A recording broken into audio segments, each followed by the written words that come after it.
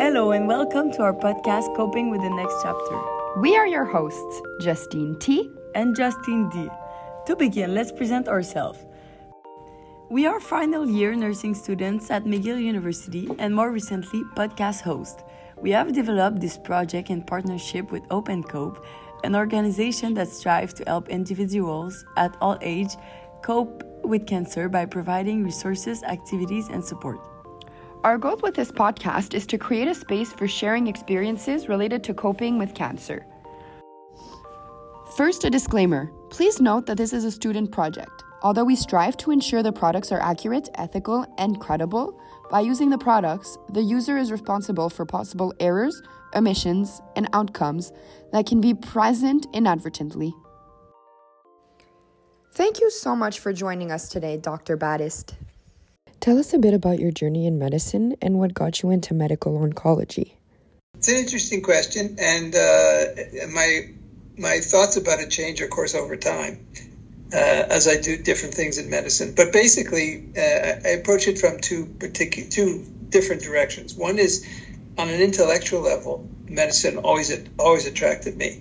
It's really quite cutting edge, and as it turns out, if you look at science, because cancer cells could be grown in the lab, we learned more about normal cells by studying cancer cells. So it kind of was a leading edge of science and knowledge, and that attracted me on one sense. And then on an emotional level, it's kind of an intimate, challenging kind of thing, even before I got into it.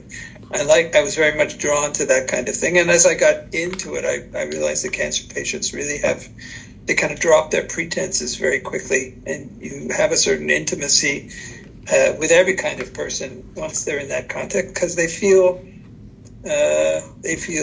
very frightened and very threatened, and so with their oncologists and cancer care providers, their nurses as well, they feel they can share much more, and that they have to. And in the cancer context, not much seems important except the most important things. So once somebody has a diagnosis of cancer, there's a very clarifying aspect to it. The really important things in life stand out, and all that crap, if I can say that on your podcast. Yes, of course. Okay.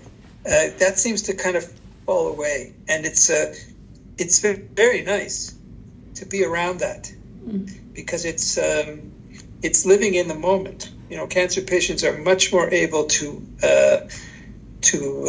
live in the moment, which is something we all try to do, right, in our lives, to not to sweat the small stuff and to kind of stay focused on what's really important.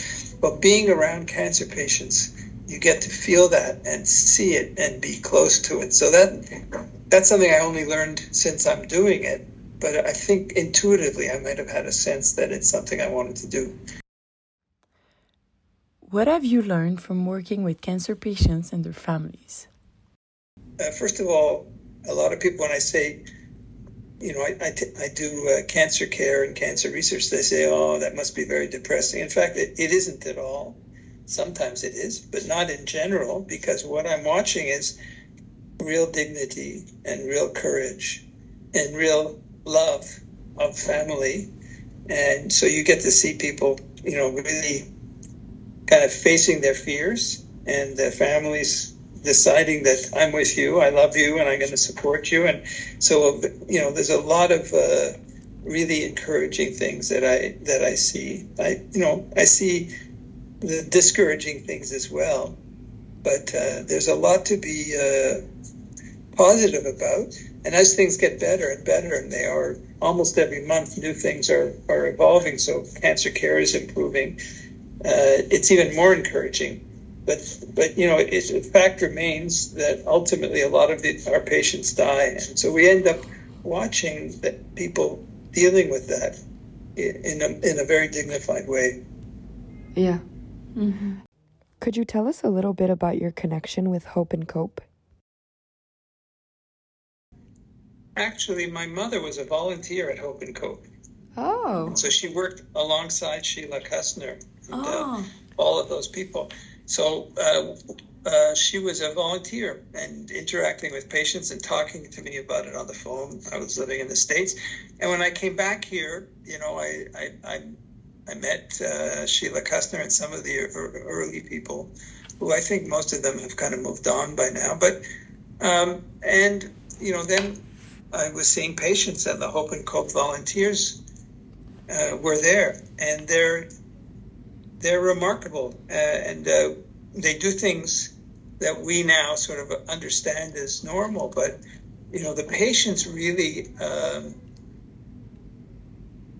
in the first instance, they're serving orange juice to patients and escorting them into exam rooms, things like that. But actually, while they're drinking the orange juice, a lot of emotional stuff is happening between them. And, the patients choose.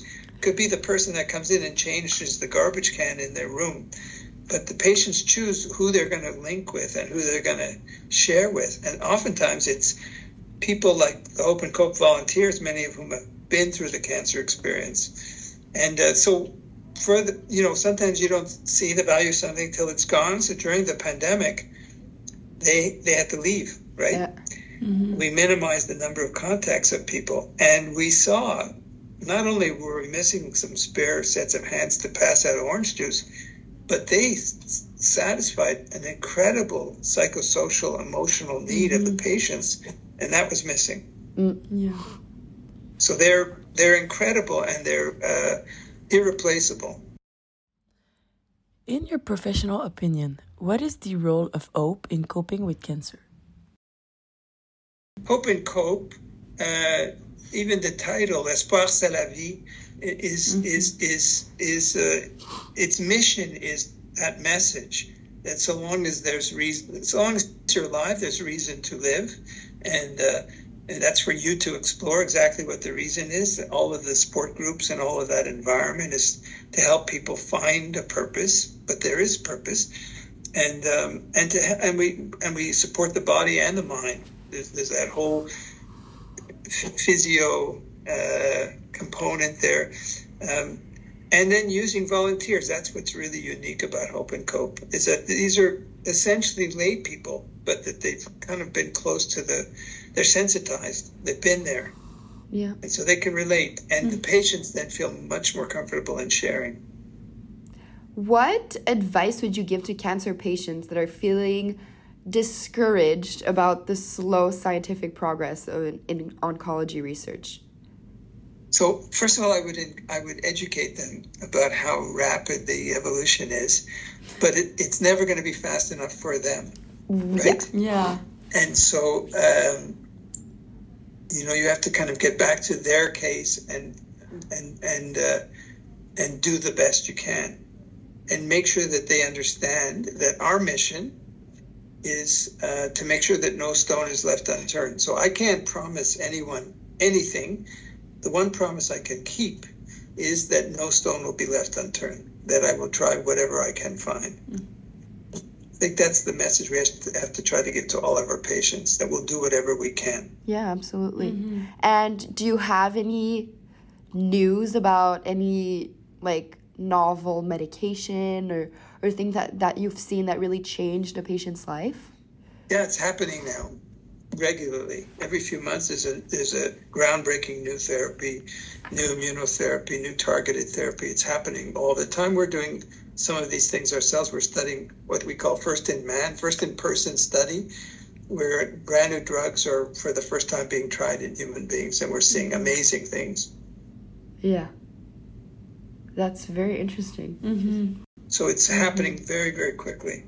Medicine in general, but oncology is always, cancer care is always at the cutting edge. Yeah. What advice would you give to someone who's struggling to cope with a cancer diagnosis? Yeah. Well, first of all, not to look at Dr. Google. That's really not very useful. Mm-hmm. So they need to either get some kind of they need to find some people that they trust, okay, for information. So the information source has to be someone they trust, and there are websites that are that are rational and reasonable, and they can ask about those. The second thing is that they need to understand that they're going to hear some pretty stupid things from their friends. So some friends who are meaning really well are going to say stupid things that are scary, and they should feel the right to say, you know what you're saying now, I don't need that. That's not helping me. Either go away or stop talking about that. And they have the right to do that. They have the right to say, I don't want to be with you because you're a downer, or you're saying things that are too scary for me. But in addition, they're going to be surprised that some people that they didn't even know were really that close are suddenly going to be there for them. So there are going to be some pleasant surprises for them as well. And they have to talk. They have to communicate. They have to find a support group. They have to make sure their partners, their partner, their family are informed and taken care of as well, so that they're strong enough to be able to lean on. So it's a whole family. The whole network has to be turned on. Yeah. Do you have one piece of advice, one fact even, that you wish everyone knew about cancer or about your job or just anything in general that you feel like is not talked about enough? I think everyone.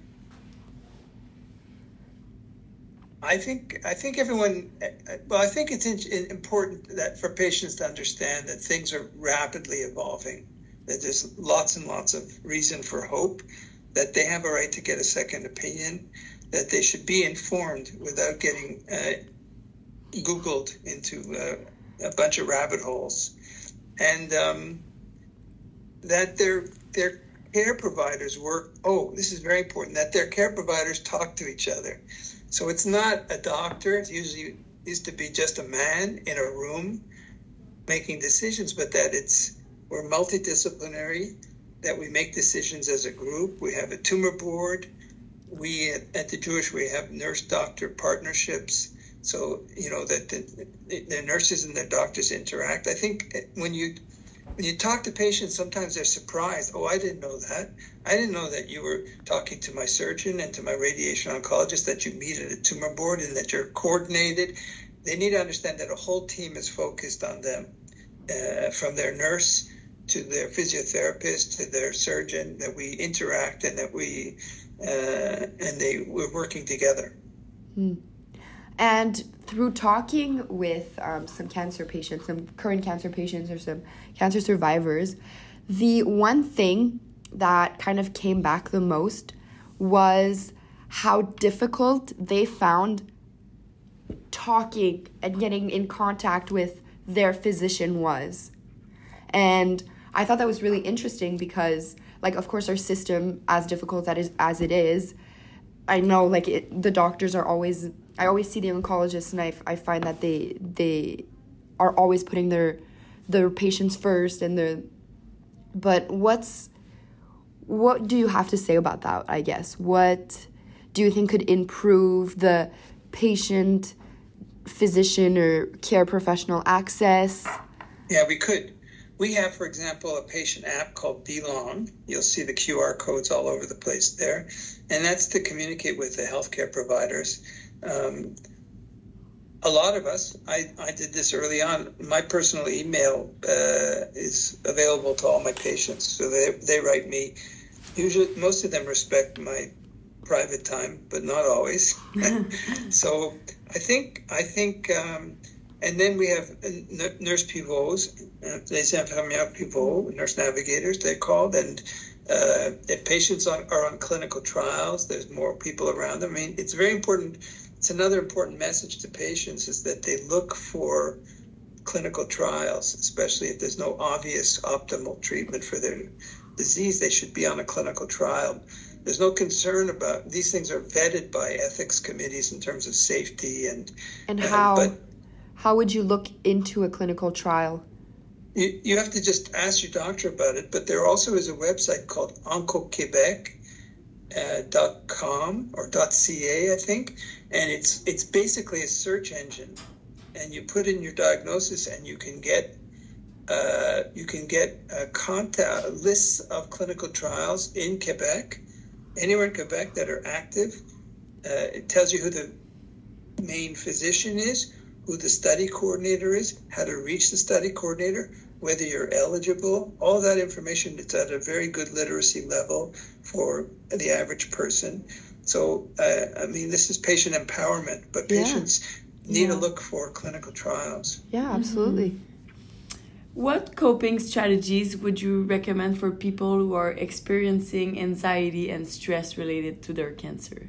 Yeah, well, look, everyone's been experiencing anxiety and stress for the past few years, right? Yeah. So we all have had a little taste of what cancer patients experience acutely, right? The answer has been exactly what people couldn't do, especially cancer patients during the pandemic, which was to be with other people.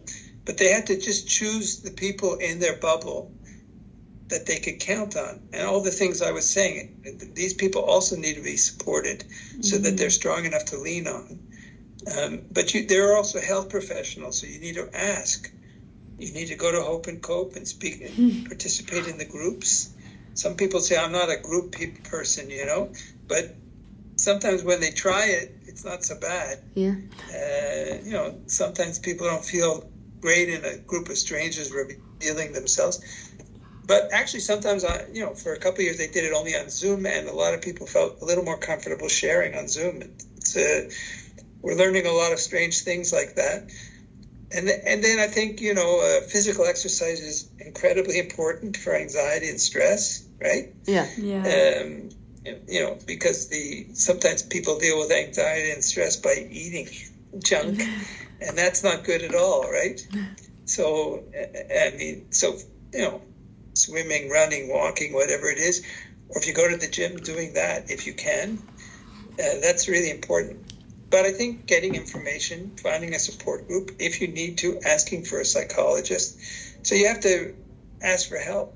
Now, in recent years, we've seen people feeling profound anxiety and depression, existential depression, where sometimes they're given antidepressants, they don't work. We're now seeing new data that psilocybin actually is,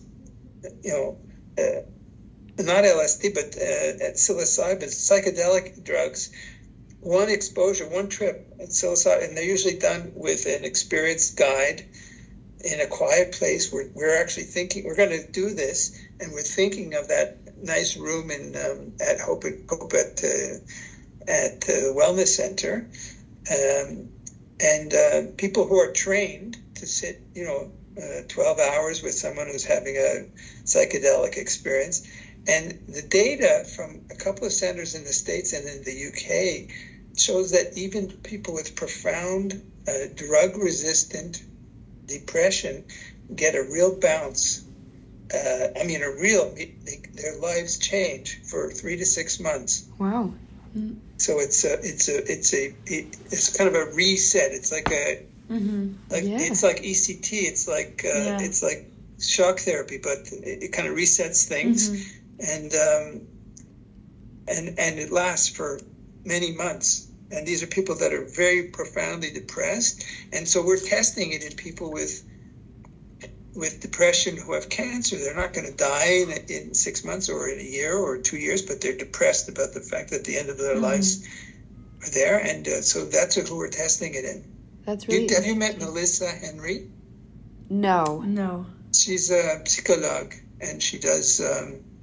she works with head and neck patients who often have a high rate of depression and even suicide.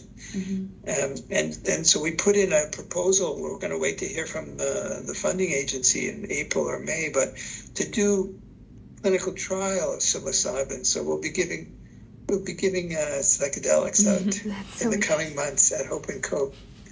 I was wondering, I know you're the chief of the oncology department at the Jewish. What was your mission? Or did you have one? What motivated you to kind of take the reins of the department? Oh, that just sort of evolved over time. I was just kind of next in line, and I had ideas, and people wanted to listen to my ideas. And so there was no one that opposed it, and and I didn't see it as a kind of power trip. It was just something that part of what I like to do is to promote other people. So I consider my leadership, I can measure my leadership in the number of other people's careers that I helped. But, I'm not going to do this forever, and other people who want to do it will do other things.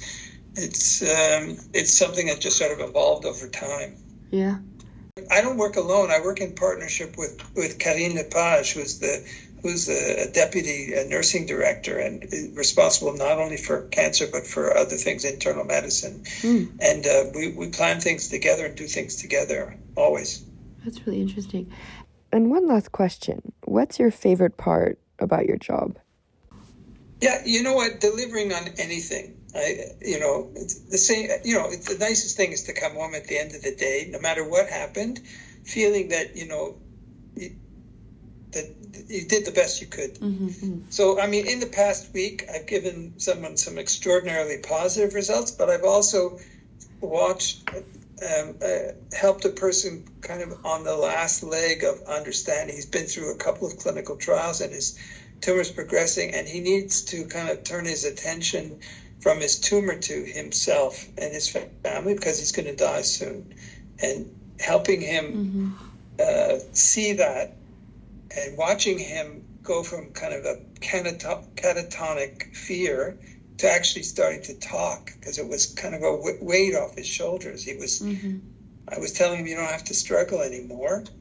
That as sad as it was, it made me feel good.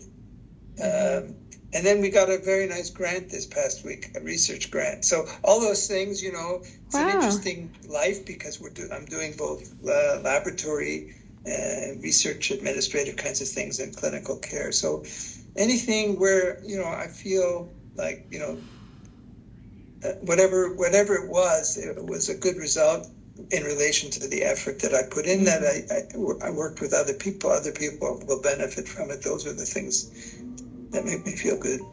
Yeah. Like anyone else, I guess. Yeah, I guess. Yes. Yeah.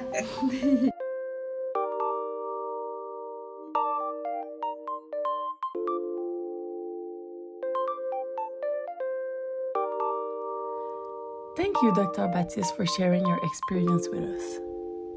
We invite all listeners to go to the podcast forum on our podcast website to share your reflections to this week's episode, ask us questions, and connect with other people from Hope and Cope community. We hope to see you there.